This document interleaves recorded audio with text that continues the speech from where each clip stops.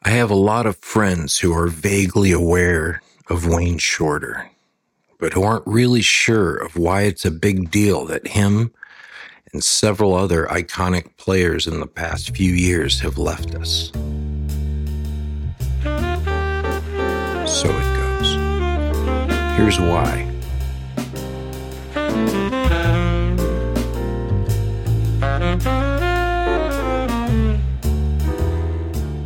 I'll leave off the thousands of years leading up to the 20th century for brevity. Jelly Roll and his friends learned Maple Leaf Rag by ear and started adding their own rhythms and ideas to it and other tunes of the day.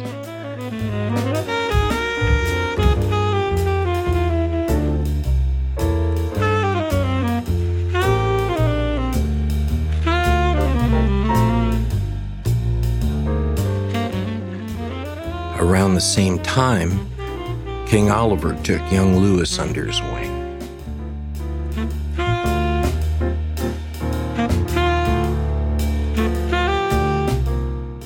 And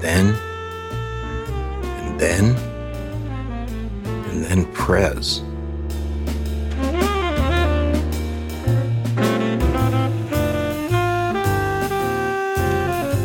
And then Bird.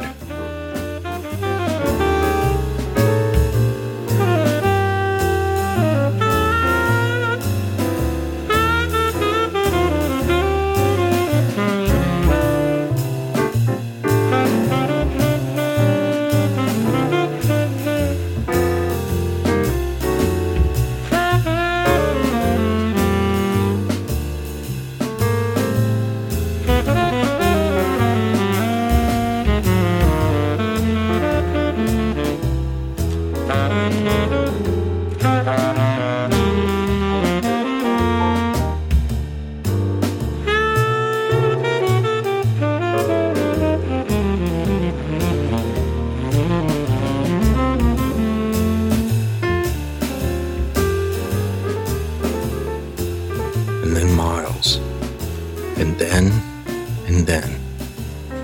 on and on. Some players with skill, commitment, and very good luck are in the right time and the right place, and don't screw it up.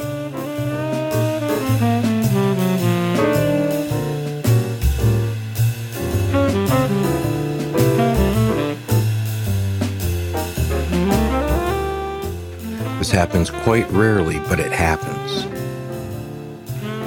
And stuff changes because of it. Ripples form.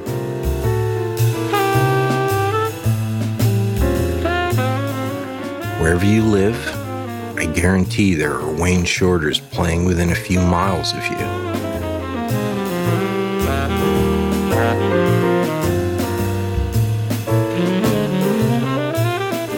Who have mind, heart, ears, sensitivity, and skill to change things and form ripples.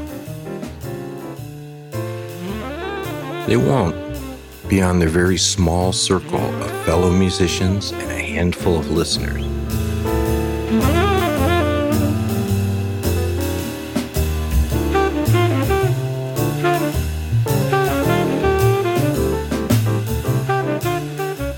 Due to a zillion variables.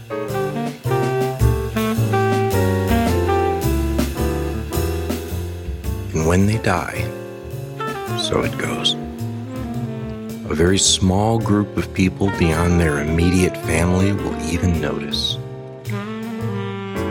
Oddly, this never seems to stop them from practicing and playing whatever gigs they can get until they can't anymore.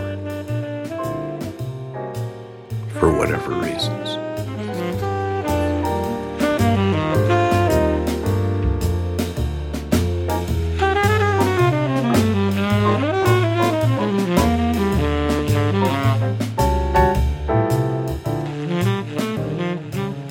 But we have people like Wayne, Sonny, etc., who show us what can happen and why we need to keep trying to make the best music we can.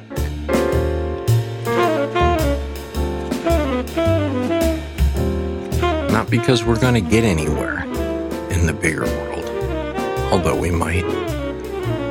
But because that cool reharmonization of just friends causes ripples in our own hearts, and maybe a few people listening.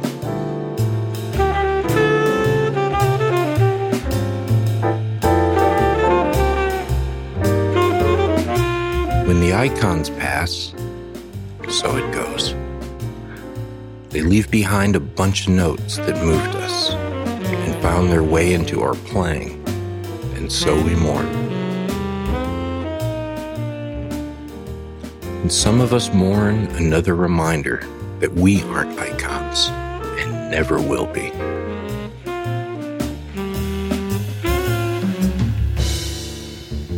So, to many of us jazz musicians and listeners, it matters. So it goes.